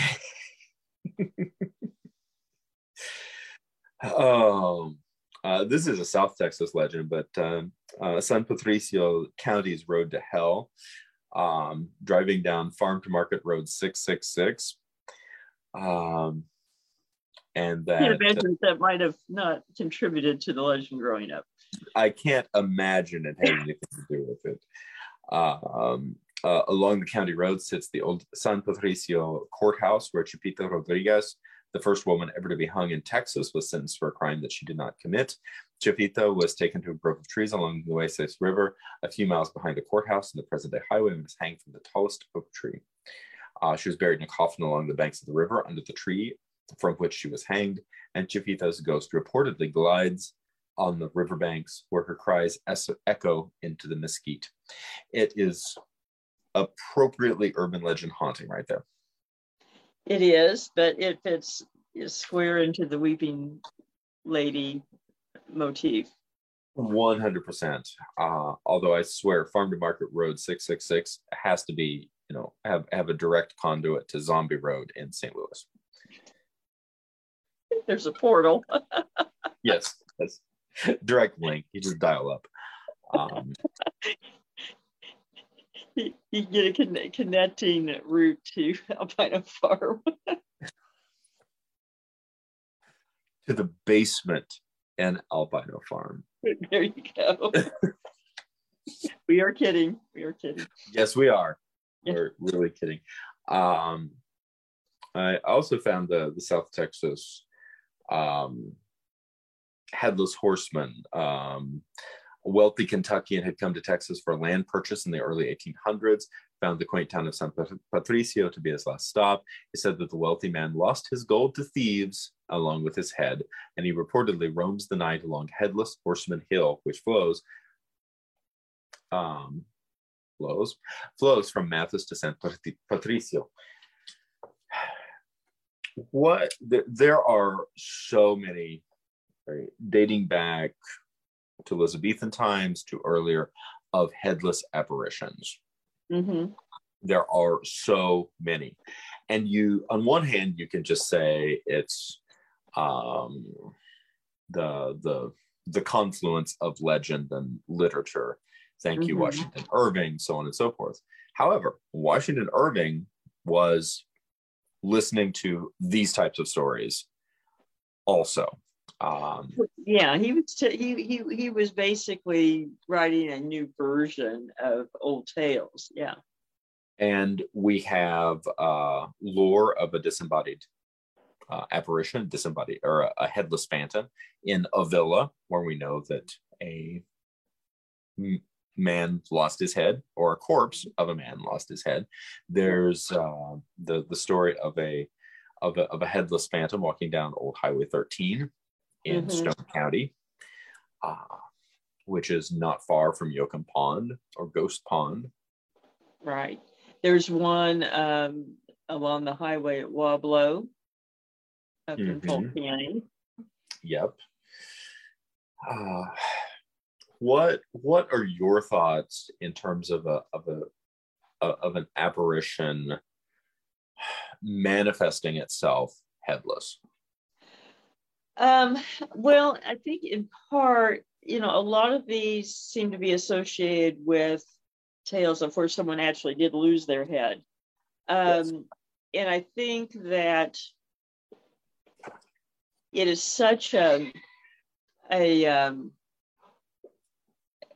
intense, violent act that it affects someone even more than regular murder. That and particularly if the head is separated from the body. Yes. That it becomes a focal point of unrest, similar to an unmarked grave. Seems to have that same effect, that sometimes an unmarked or desecrated grave will create this, the restless spirit. And I guess the idea of not being whole, although I'm not really sure why. A lot of this particular lore has been lost, but one of the things that we do know about the Celts is that they held the disembodied head in extraordinary spiritual significance. Yeah. That it was a concept, a religious motif that was considered to be extraordinarily important. And I think that's worth considering, that there was certainly the ancient Celts, as well as potentially other people groups in antiquity, but certainly we know that the Celts considered the separation to have some sort of deep resonance within the spiritual realm. Yes, and it does seem to bear out with these tales, and for people who encounter these apparitions, that there does seem to be something to it. Yes. So if you happen to see a headless phantom, just bear in mind that it's an important part of our culture and heritage. And be respectful. And maybe you do a lot of research and help him find his head.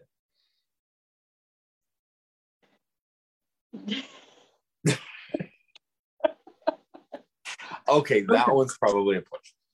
That was a reach, but it's a nice thought. So this image of, here.